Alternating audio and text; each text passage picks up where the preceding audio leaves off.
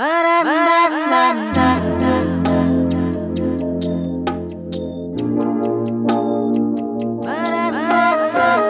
yourself alive.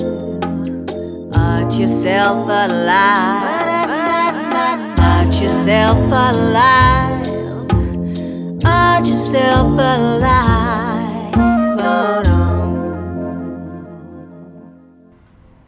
Art Yourself Alive podcast with your host Vicky Parker, sharing lived experience stories of the power of creativity to support your mental health and well-being. So welcome to the podcast episode today. And I want to bring a really, really warm welcome to my very, very good friend, Annie Murray. She is just an amazing, amazing inspiration to have on this show. Annie, I think your story is absolutely incredible and really inspirational. And the impact of the way in which you share that wisdom in the community is also incredible. So just to say hello, Annie, welcome. How are you? Hi, Vicky. Well, first of all, I'm excited. I'm so excited to have been asked on this. And I love this podcast and the meaning behind it. It excites me because it's the exact approach that I have to creativity and business and my life. So yes. I was dead keen to come on here and obviously to speak to a good friend who I've known for 3-4 years now. Yeah, absolutely. Yeah, we've done many amazing things together in the past, and we've shared our stories, on many of the same platforms in the past as well. So yes, for the listeners, this is Annie Murray. She is a beacon of light in the community. She is the founder and CEO of a film and media production company called Edit Suite Limited. She is also the founder of Horizon. It's a charitable group that brings amazing work into the community using creativity in support of addiction and addiction recovery. And we will get much more into that a bit later. And she'll be able to tell you her story and tell you how she is spreading that arty wisdom into the lives of other people who are really ready to take up that mantle for themselves, because that's what this podcast is about. This podcast is about you understanding as the listener that there may be some challenges that you had in your life or that are having in your life, but that there are also some very simple and accessible tools through creative process that you can then use to support yourself in healing through that process and through that journey. And Annie, the reason why I want to talk to you is because you are absolutely a shining example of that, of using creative process to be able to bring yourself through some very, very challenging times. So before we do that, let's dig in to the essence of why I bring any kind of creative work to anybody. And that is this playful, childlike spirit that's within all of us, to play, to be free, to just be in complete flow, and to just be not mindful of anything else other than being in the zone. And what I want to invite all of my guests to do is to just tap into some childhood memories of your own, of where you remember being in that zone, being in that playful space. Please tell us about that. For me? Yes, for you. I want to hear everybody's story, everybody else's story. I was waiting for a whole room full to respond then. For me, the playful space, it's connecting my childhood to my adulthood. And, through my addictions, which is part of my story, my downfall, my problem, my nemesis, I was in addiction for about 15 years where I was not creative, not one jot.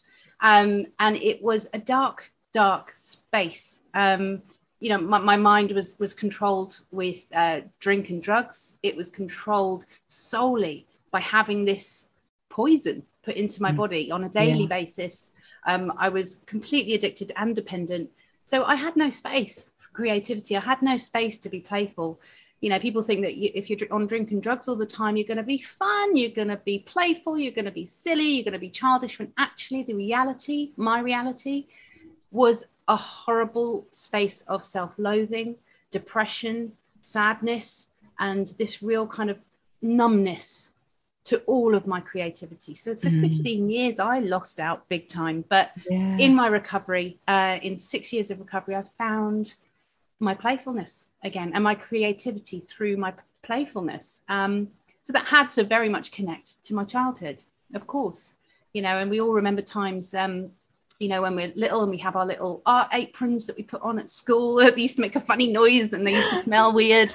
You know, all these strange nostalgic smells and sights and memories pop back into my mind personally. But I came from a really creative family, and there was a lot of music. There was a lot of arts and crafts. My mum would always be setting us up with some knitting or some paints or some crayons. And, you know, we literally create most of the time. We didn't spend a whole lot of time watching TV and things like that. It was either real activity, sports, games.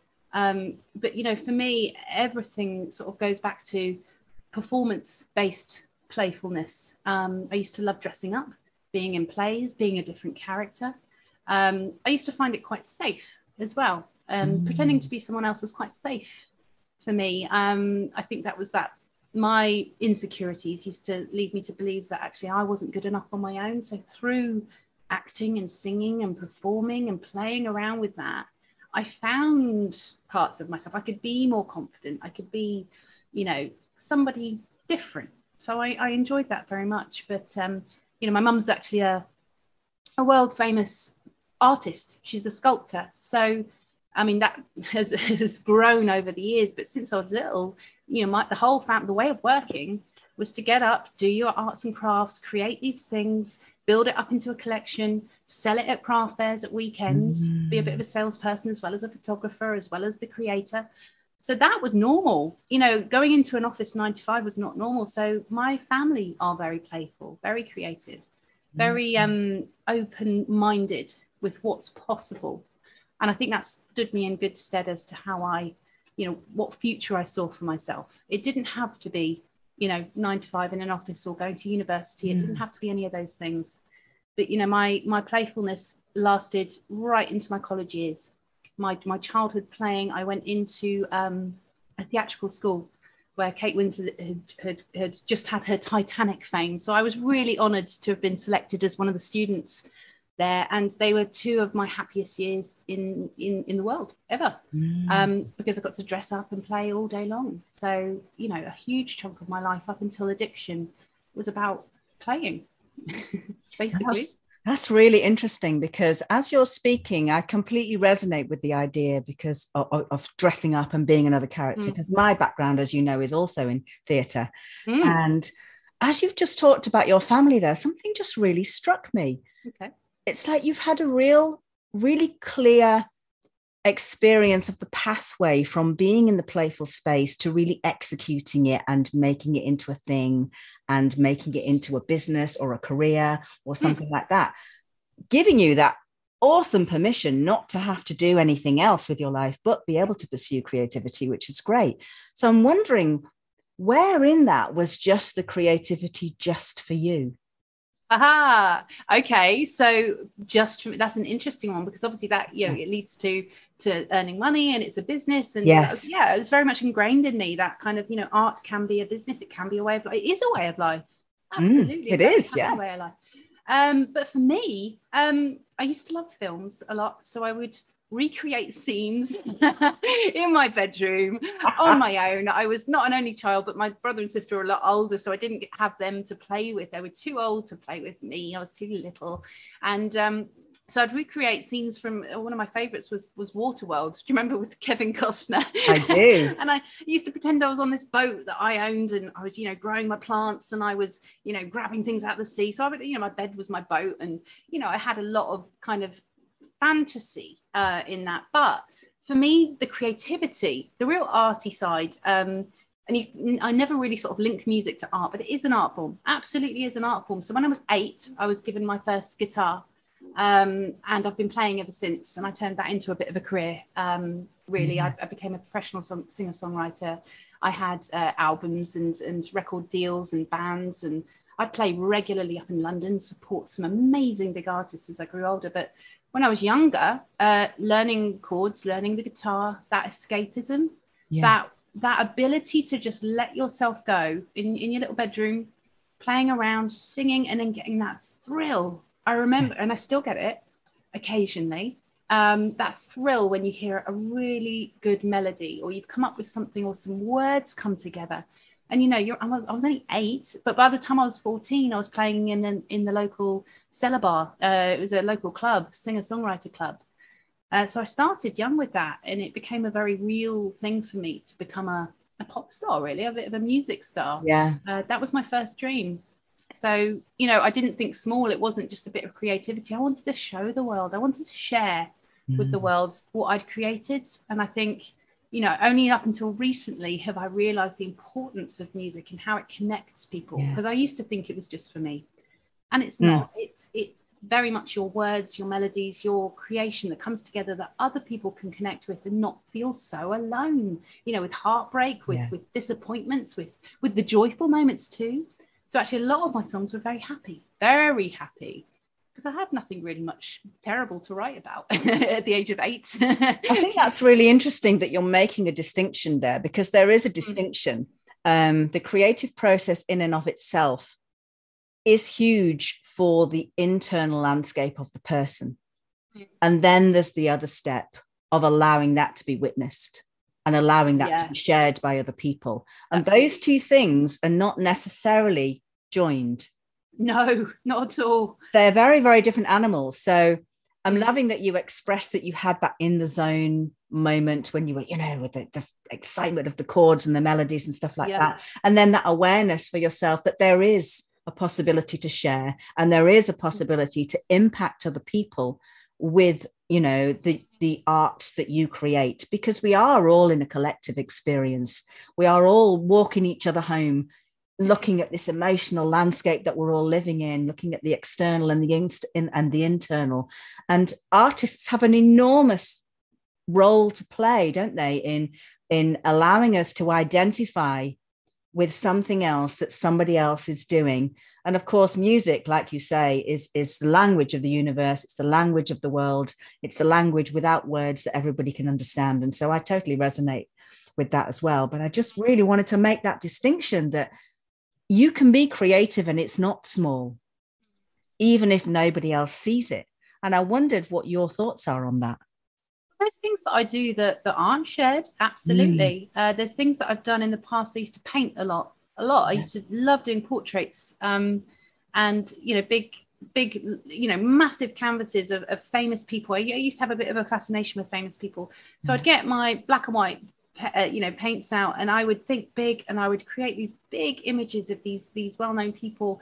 And I did try to start selling them when I was fairly young, you know, but I think my self-esteem got the better of me. I could see imperfections, and I was never happy. I was never happy with the finished result.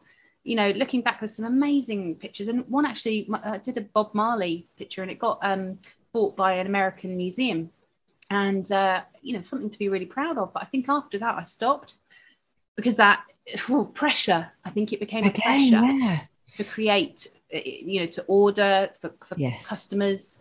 Putting it out online, I felt really vulnerable, so I stopped. And now I just do it for myself, as my release. You know, it's fun, it's lovely to see something coming together, and also I can make mistakes and keep them to myself, so it's safe.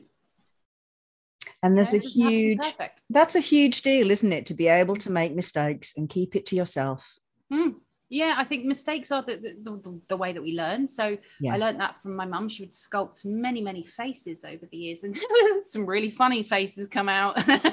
You know, some really ugly ones, some really lopsided ones, you know, and they went in the bin, and that's fine. But she shared that with us as kids, and we, you know, we could see the trial and error. We could see the mistakes. We could see that she was striving for perfection. So we were taught that perfection is really what you want to put out in the world. And that's not a great thing, because actually, you know, I've been to see gigs, and some of the best gigs I've ever seen is where the artists, your big idols, are on stage in front of you and they get it wrong. But you feel more connected to them because that makes them human, you know? So actually, we've got to maybe not strive for perfection so much, but really see it as a process. And sharing that process, warts and all, I think is really, really important. And yes, it's vulnerable. Yes, it's hard. And you might have some regrets, but you know what? I don't have regrets with what I've shared with the world, with my creativity. But there's certain things that I'd rather keep just for me, you know, just that private time. I think it's important. But there's definitely stuff worth sharing, and it doesn't have to be perfect, ever. which is absolutely my motto too. I'm all about the process, all about the approaching the blank page with a sense of curiosity, and you being the observer of what comes for you and seeing what arises, and just allowing that space to be filled with whatever comes and having no control over it, just bypassing that need for control, which is why I work in a channeled way with my pencils. It's why I work in an abstract way with my paints. I don't want to know what the finished outcome it looks like. No, I don't want to know before. That's maybe my mistake, was aiming for someone's face, which is very, very particular. You know, very if you get that wrong, yes. you're gonna notice it. So I think maybe I've picked the wrong subject. maybe I should start with more abstract and. Well, maybe you honed some painting skills with a subject that you could identify with, and now you can take it somewhere else. Indeed. I mean, the options are just endless, aren't they? Art and creativity. So yeah, there's always be a million other things that I'm about to do, but I don't know it yet. Exactly. So moving on then, with that backdrop of the, you know, the richness of creative process, creative experience in your life, take us into your story now about the challenge that you had to move through. Yeah, it's not the greatest of stories, but it's certainly something that I've come through successfully. So I was mentioning earlier about how I used to pretend all the time. I was pretending to be someone else. I would be a performer. I would sing my songs, and there was always a mask in front of me, hiding, I suppose, me. I didn't feel confident enough just being me. I had to present something. I had to show something. I had to be somebody else. And I think when I left college and my world turned into a world of auditioning up in London with thousands of other applicants, amazing dancers and singers, people who would blow your socks off. And I just felt so inadequate in the big wide world. I wasn't prepared for the big wide world, and I wasn't prepared for the amount of rejection that I got on a daily basis. You know, a lot of theatre, acting, singing work, you have to audition, and you will ultimately, you know, 9.9 times out of 10, you'll be turned away. And that became really hard. So you focus your dreams on going on the X Factor or some of these big girl band auditions or some big West End theatre productions. And it's just an almost maybe, but not quite. There's something wrong with you. You don't quite fit. You know, someone once told me at college that, you know, in a room full of people, no one would notice me. And that stuck with me a long, long time. So with that in mind, I started, I didn't really want to touch drink or drugs, and certainly not drugs. I wouldn't even touch a paracetamol. So drink for me was something that came in my early 20s because I had an alcoholic childhood. One of my parents was an alcoholic, and I didn't want to touch some stuff. But when I did start drinking, I found, like many people do, this confidence, this self-assured kind of brave, exciting, those thrills, that rush, the buzz that you get initially from a drink. And I used to think that I was a somebody with a drink in me. So I used to think I was much better with alcohol in my system. Hey, so what happened? I just started drinking all the time.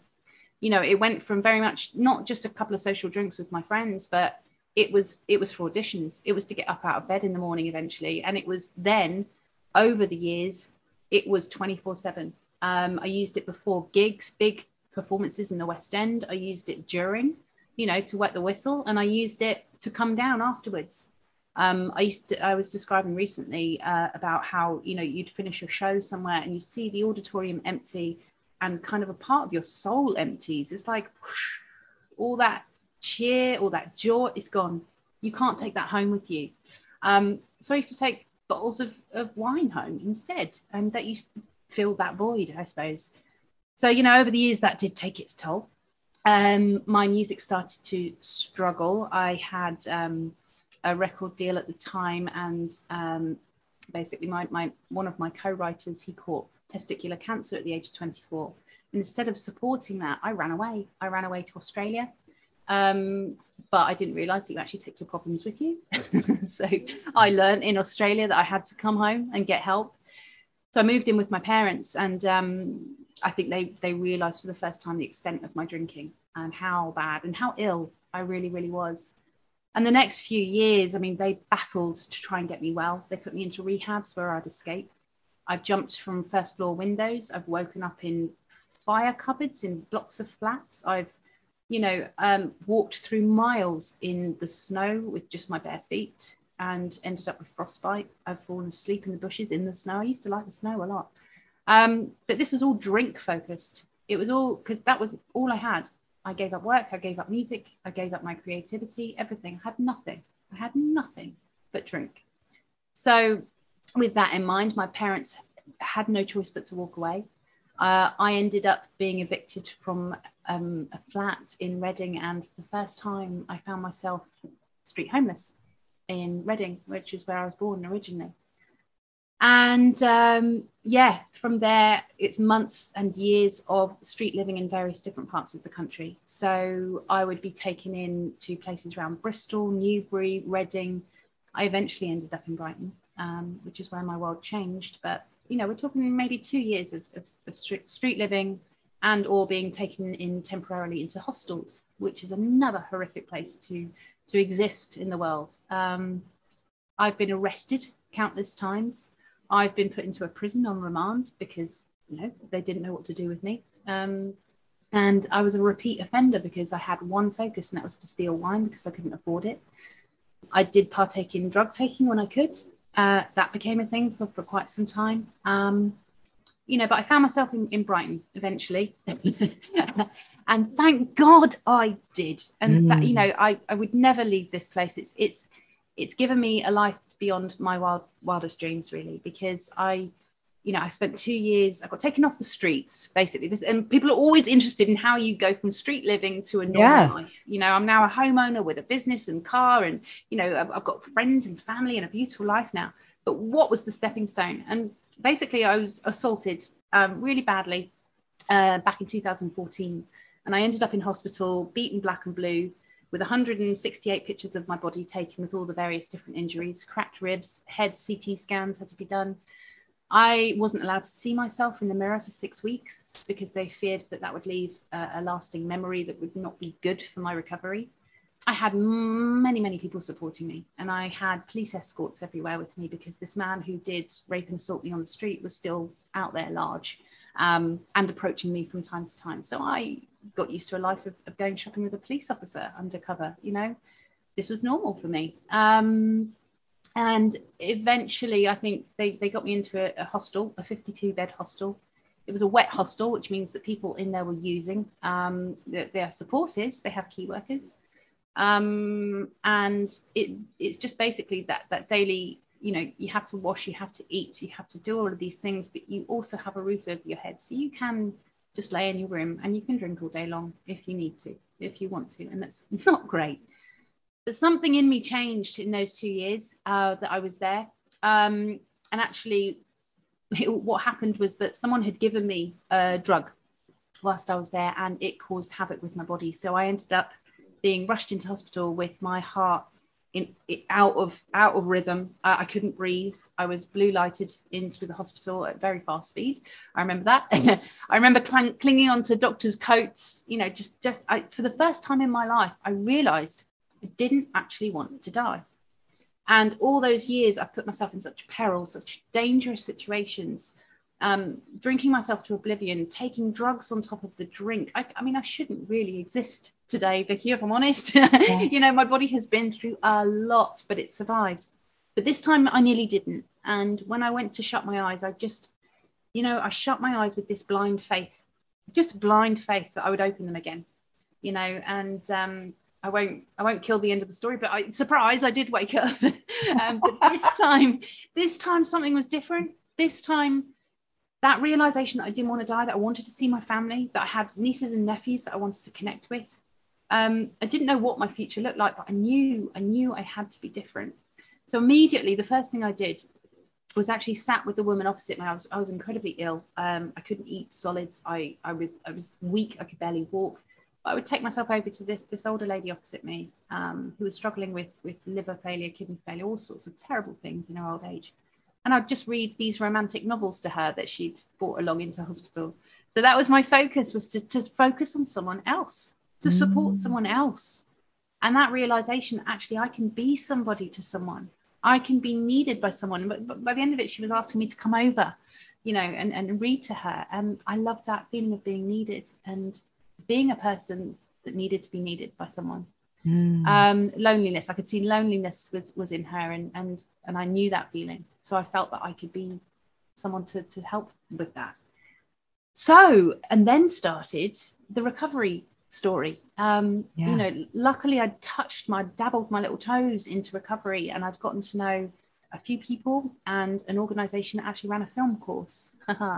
And I got invited onto a film course, which, I mean, I could see it wasn't a brilliant film course, but it planted a brilliant seed, and that is worth its weight in gold, because from there I was given a camera every so often. I was given a laptop here and there, and I was able to kind of piece pieces of film together. And I found, you know, with my love of film, with my love of music, with my love of acting and theatre, I was able to piece together a way of creating that was safe.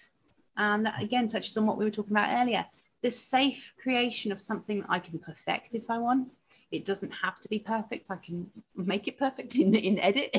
But I could piece something together that was visual, it was audio, and you could put it out into the world and share it with people, share stories, share dreams and music and the most amazing things. So eventually I started getting paid by little small businesses locally, you know, not much, but I started to earn some money. So I started a limited company.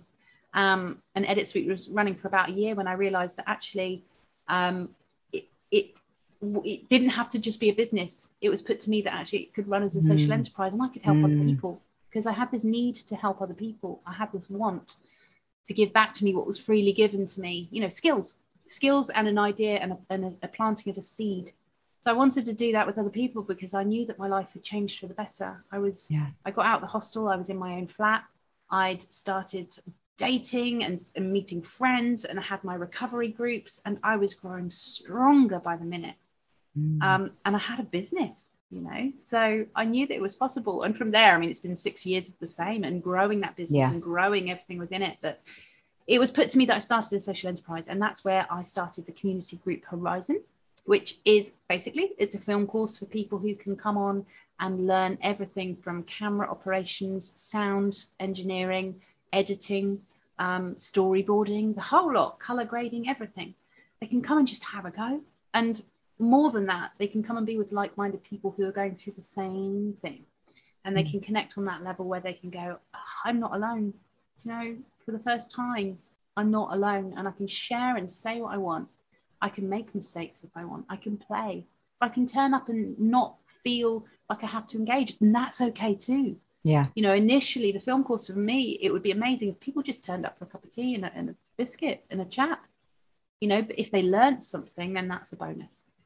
So for me, the community group's been running since 2019, and it gets bigger and better every year. And we help so many people, and the impact, we've been doing impact measurements over the years, and we get something like 80% completing the course. We get 75% of those people going on to further education and training, or starting their own small business, or going into employment. And that ideally is what we want to do long term. And that's what we're doing long term, is helping people bridge a gap to normal living, and literally find themselves in a world where creativity is a way of life, you know, and playfulness and fun and connectivity and sharing stories and sharing arts and crafts and music and every art form that there is. Mine happens to be, you know, film and photography, but it's not everyone's boat. But in that, there's sound and music and all sorts of things. So, I mean, it's an amazing story that you have, and I really want to honor you for telling your story so candidly, Annie, because there are a lot of people that might be listening that are going through very dark times of their own, or have been through very dark times, and may have seen a small light at the end of the tunnel for themselves, but have just not known where to start or where to go, or had, you know, a story of hope that they can pin their own hope on. So first of all, thank you for, you know, telling that in the way that you've done. And but also just to move back to when you began Horizon, which 3 or 4 years ago, because I did that first course with you. You were offering spaces on it for people that were in recovery, in AA style recovery. Because I was at the time going through CODA, which is the codependency recovery, I thought, right, I'm going to do that. I'm going to go and see what that's like to be around those kind of like-minded people. And I'd really like to learn them skills. And what I found, just to sell it a little bit more for you, because it's just so fabulous. It doesn't really need selling, but it's just so rich in what you were offering initially, right at the beginning, in terms of that freedom of expression. You included theatre in it, which was obviously fabulous for me. And there was arty things and using drawing boards and getting the actual hands on the photography equipment. And I know for me, it revolutionized the way I used my phone camera. Yes, it was just so accessible for me. Do you remember that the light bulb moment? Yeah, your picture. Yeah, it ended up in the Brighton Fringe, and we got shortlisted for the award that year because the photography was amazing. So yeah, that did come from that. So that sparked a whole thing in me. So, I've gone on to do a lot more learning about graphic design and using software and, and stuff like that. And that just opened up an enormous new universe of things for me, because my creative process has been very much hands-on, organic, real life, pencils, paint, in the room, theatre, dance, embodiment. But it helped me move into the digital space, which has helped my business and my practice. There's no limit to what I can do. The more and more I learn, I can do that. And I just wanted to thank you again, because I've thanked you a million times. But thank you again for planting that seed for me, that I was able to, to acquire those technical skills. Because it's a big deal. It's a big deal picking up a 35mm camera and not really knowing what all the buttons do. I think it's that fear of tech. And I think it's that fear of the film production industry or the photography industry, because these cameras are complex. Laptops are complex. All the software, editing software, it's really difficult. And I'm self-taught in this. I started only 6 years ago. And I only got my first DSLR 4 years ago. So, and since then, my film and photography has gone right up there. It's much, much more professional now. But when I started, it was a handy cam and it was just pressing a button. But I was still able to have clients and paid work and get going. We shouldn't let the fear of tech stop us from trying these things. And that's why making film and photography accessible to people without the technical jargon, I think it's so important, because it's such a creative. And you're very good at translating things into a very accessible language. And because it's very practical and hands-on, people really get the opportunity to prove to themselves in really small steps that it is okay for them. And also what I'd like to do is I'd like to just highlight the fact that when you're creating a group that has a very clear and transparent focus in terms of the community that it's serving, in terms of addiction recovery community that you are serving there, you come to that creativity with a different level of consciousness. And I think there's a really interesting comparison to be made in terms of the story that you've already spoken about. You've been in this creative world, but you were also living kind of a dual life of this, all of these creative skills and talents that you have, but not feeling like that you were actually had enough value in just you as yourself. So using that as a mask. So there's a disconnect there.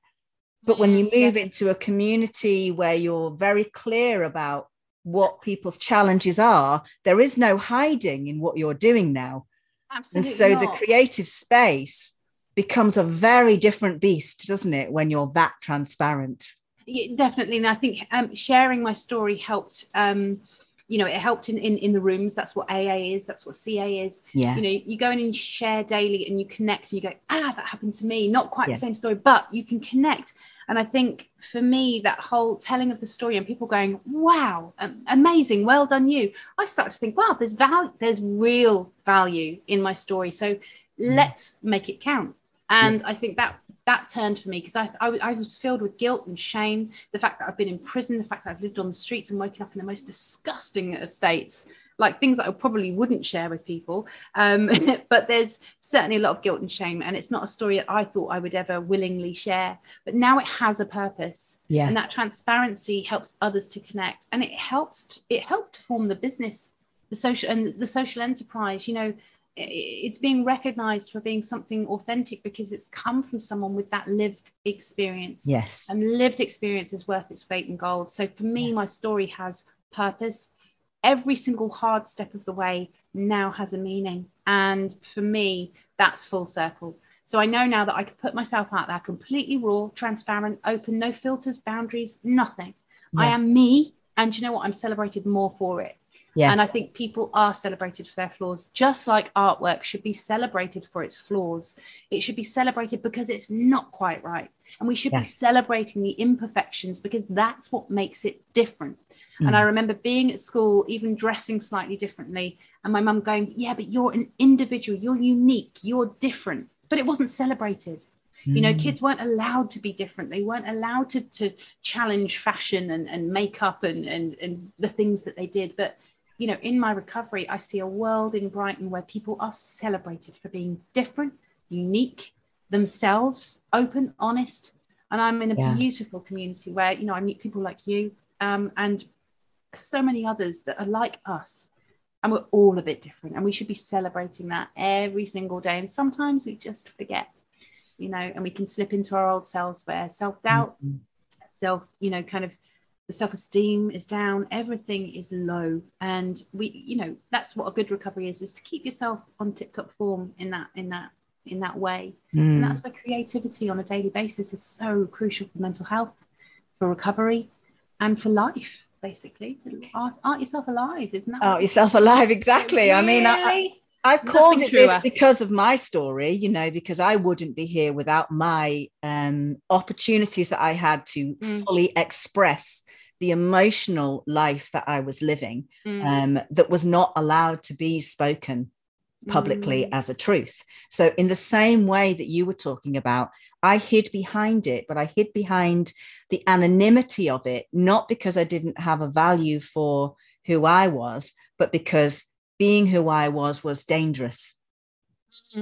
So I used the anonymity of the artwork and the writing and the characters in the theatre in order to express, have that cathartic experience, whilst nobody would know that that's my real truth coming through. Interesting. So slightly different approach, but slightly different approach. So it's just to see that there's a vehicle for you. It seems like that the vehicle was to try on personas to think about your worth and your identity. And for me, it was to try on these personas and put these masks on in order to safeguard my actual safety.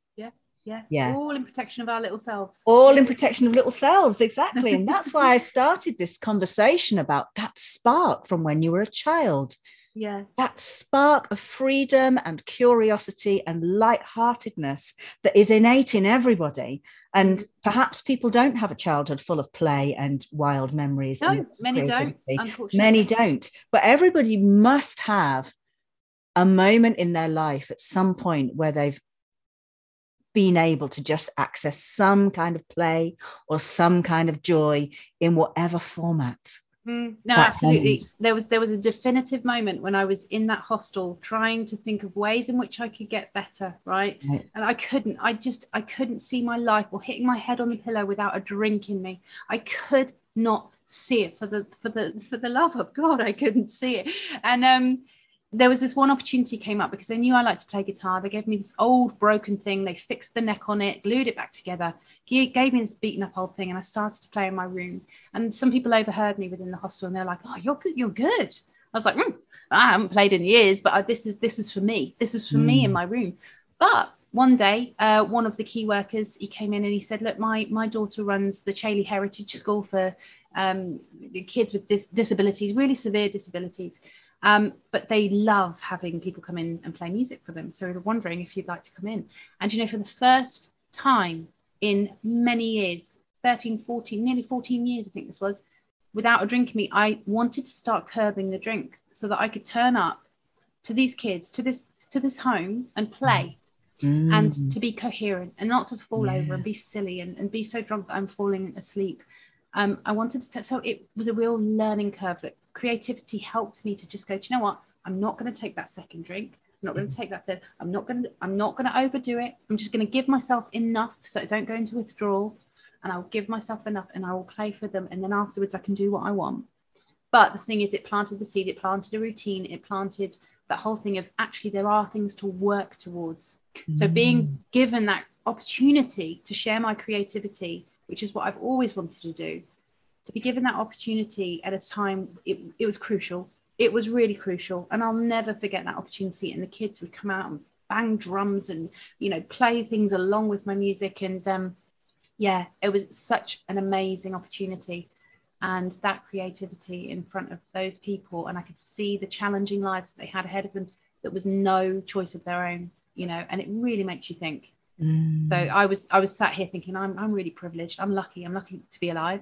I'm lucky to be supported right now. I've got a roof over my head. Let's do something. So I started to really, really dig my heels in and look towards detoxing properly and a proper recovery. But another one of those hugely important seeds that without it, I don't know. I just don't know. And just one of those seeds, it so resonates there that you'd really tapped into that little light of self-worth, that you were worth enough. Yes. To just ground yourself in the presence that you had the capacity for at that time, to enjoy that creative process of performing without the kind of like West End expectations. No expectations. No? I mean, lovely. Yeah, they were so happy, warts and all. It didn't matter what came out of my mouth. They were happy just that someone was in front of them with a guitar making a noise. Yeah, you're right. The expectation was low. It wasn't some big flash stage. I could be what I wanted. Yeah. And it was one of the most joyful days that I've had, you know, in addiction. and the symbolism, Annie, of the broken guitar with the neck that had been fixed. Can't let that escape. Yeah, and it was all meant to be, and you know, it doesn't matter what kind of noise it makes. I think, again, warts and all, that whole broken, I was a broken thing too, and I was making the best noise that I could at that time. And how healing that was for the whole room, for all those kids, the staff, and for myself. More for me than for them. Amazing. I love that the idea that anything creative, whether that be movement or collaging or drawing or painting or music or stringing lyrics together, all of these things are a practice in piecing ourselves back together. Yeah, we're all just being pieced together with gold and becoming these. Exactly. Yes, I love that. That's kintsugi, isn't it? The kintsugi Japanese practice of putting the broken pot back together. And we've all got our experiences. We've all got traumas that might need some processing. We've all got parts of ourselves, simply because of the nature of the world that we live in, that pushes and pulls us with expectation about who we should be, who we could be, you know, rather than sitting with just exactly who we are and being allowed to have that freedom of expression, whatever medium it comes through. Definitely. And you know, in my recovery, I've definitely recognized, from what you've just said then, I've found myself being with certain people, and I've been pretending to be this version of Annie who's amazing. They think this is amazing, so I better be that person. And it's dangerous ground. And actually, I went to therapy to get that sorted, because I had this massive connection with addiction all over again. I didn't touch drink or drugs, but I felt in my brain that addictive nature coming through, whereby I had to hide behind the best clothes, the nicest meals out, the most expensive things that I could lavish these people with, the most interesting gigs and photography exhibitions, and all to impress someone and be somebody who actually I wasn't. There are some days where I'm not going to be okay. There's some days where I'm going to be vulnerable. There's some days where my dress sense isn't quite normal. You know, forgive me for these things, but you don't have to forgive me anything, because I am me, and this is a part of me. So actually, to you know, 6 years into my recovery, to find myself putting on a persona in order to please someone else was a real learning curve, and that was recent. It's the same story recycled, isn't it? It is completely, but I knew the warning signs this time. Yes, and I seeked help straight away, and I'm still recovering from that, and now connecting again back with people who just let me be me and celebrate me for being me. So that's lovely link there. Who is Annie to Annie? Annie's just a big kid. Annie's a big kid who's just doing her growing up later in life. Annie is incredibly resilient and strong. Annie is creative without a doubt, but she doesn't always believe that her stuff is the best out there. But she's starting to learn that it doesn't matter, and that actually perfection is something I've got to let go of. you know, there's a certain expectation with my films for corporate clients and things, yeah. that, you know, but yeah, I'm incredibly proud of myself. And I don't often say that. And to say that out loud today is a big thing for me, because I think when you start saying things out loud, you start to believe it. But Annie had a purpose in life, and it might have been to have gone completely wrong, to be put right again, to be sharing that with others. And this is my purpose. My purpose now is not to get an Oscar or a BAFTA or a you know, a Brit Award. That is stuff that I'm happy in a room full of like-minded people, creating stuff where I become blinkered in the creativity. I'm like one of those show ponies, which just, I can't see anything else but what's in front of me. And I am in that zone. I can't hear you. I can't see anything around me. I'm just in that creative, artistic space. And that is where Annie thrives. That is my safe space. It's my, God, it's my world within the world. You know, it's absolutely mine, and no one can touch it because it's only me in there. So it's an interesting place to be, but yeah. And in that sense, how are you using your creative process now to, there's a phrase that I really love, and it's rehearse the possible. How do you rehearse the possible for yourself to increase your own capacity to thrive, to love yourself a little bit more than you did yesterday? How do you use it to rehearse that possibility? Rehearse the possibility. It's an interesting phrase, because my life was all about rehearsals. Everything had to be rehearsed to be as perfect as it could be on stage. So I do love that phrase. I think for me, it's learning that fear doesn't control me. And what I mean by that is that if there's something that is in my head to create or do or achieve, so for example, running a year-long course rather than just six safe little weeks, I have pushed myself to the absolute limit, and I've put myself out of my comfort zone. But now it's happening, I feel the most enormous sense of pride and joy and excitement at what lays ahead, you know. And I'm always challenging myself with bigger dreams, because I tend to reach those dreams and go, okay, what's next? Because I've achieved that, you know. I'm 6 years in, I've got, like I said, I've got my business, my charity, my home, my family, my friends, a beautiful life. So what is next? And next for me is to grow the business so I can reach more people. It terrifies the life out of me, but living in fear is no way to live. It would hold me back in so many ways, you know, connecting with people, relationships, family. You know, my business is my life as well as all the people around me. So it's intrinsic to me. It has to be a part of my daily life. So I've got to rid myself of the fear and realize that actually, no matter how big the dreams, it's all possible. It's all possible. So it's just doing it day by day, chipping away and sitting with the discomfort of fear as well. And noticing it for what it is, not turning to a drink or a drug to numb it and get rid of it, because fear is where we thrive. It's where I thrive. It's not comfortable, it's not easy. But out the other side is that knowledge that you've overcome a fear. And it's huge. And it makes you stronger every day. It makes you much more resilient in the long term, you know? So I hope that answers. We need to build resilience for ourselves, don't we? We need to know that we're okay, whoever we are, whatever we're doing. And we need to be able to face those empty spaces, like the blank page, like your empty film roll. I know we don't use film roll anymore, but it's that possibility of the unknown and stepping into the unknown and not needing it to be any particular way. That's for me the crux of moving through fear. Absolutely. The fear of the unknown is a terrifying thing, but you never know what you're going to find. That's what I'll always say. And the most amazing. We make friends with that. You definitely have to. You have to, and it will take a while, but it's worth it, every second of that unsettled feeling that we get, you know. So I feel like that's a little bubble of excitement at the same time as fear, and there's a really interesting fine line between the two. And I find that lovely. I don't want it in my nervous system the whole time, 24/7. But I really appreciate it when it's there.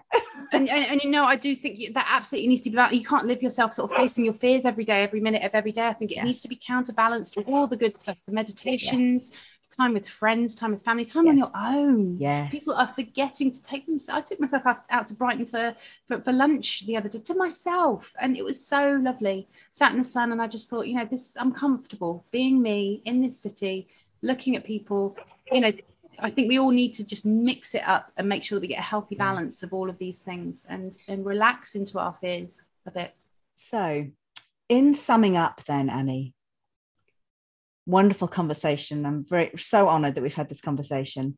But if somebody here is now listening and they're thinking, I'm in a really dark place, or I don't know where to start, I don't know what's an option for me, what would your words of wisdom be to help somebody begin planting a seed for themselves today? Interesting. I would say if there is anything from your childhood that you used to do that you feel you've disconnected with, I'd say pick it up again. Like for me, picking up the guitar was crucial. To trust that I could relearn and to play again, to actually realize that I could do these things. Start small, and I would also say reach out to your community, have a little look online at what, just research, because it's bound to be something in recovery. Certainly there are many different platforms. There's a record label out there doing sober gigs, there's theatre companies, there's obviously my film and photography. There's so many different things and opportunities now. It's growing, it's becoming a real creative community, yes, where there should be something out there for everyone. But it's not all about addiction and recovery. Of course, there are things for mental health and well-being, and people with all sorts of different backgrounds. Whatever it is that is holding you back, find your community, reach out. There's Facebook, there's social media, there's all these areas where people have community groups out there.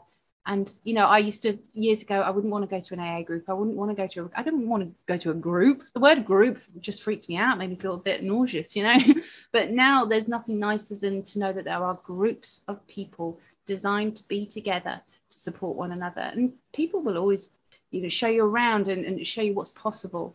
Yes. And just listen to other people's experiences, and know that actually underneath it's just day by day, one step at a time. It could go from songwriting into a bit of painting or drawing, a bit of whatever it is. And even if it's something that you feel that you cannot do, like me with film production, I would never have put myself in this position years ago of running a film production company. But here I am, all because I picked something up and tried it out one day, and I fell in love with it. Yeah. So try new things. Try it. Just try. You've got nothing to lose, but everything to gain. Absolutely. Day by day, step by step, nothing to lose. Absolutely. Yeah, really lovely message to end on. Yeah. So thank you so much, Annie, for this conversation. Oh my goodness. I'm going to put your links underneath wherever this podcast is aired, so that people can see a little bit more of your work. But yeah, day by day. Yeah. And if anyone keep doing it is struggling with addiction, then please do try one of the courses out. We've got plenty coming up later on in the summer, so sign on up and come on down. You're welcome for a cup of tea and just have a nose around and see what we get up to. Definitely. Yeah, thank you, Vicky. It's been a real joy. You're very welcome, Annie. Thank you so much. All right, take care.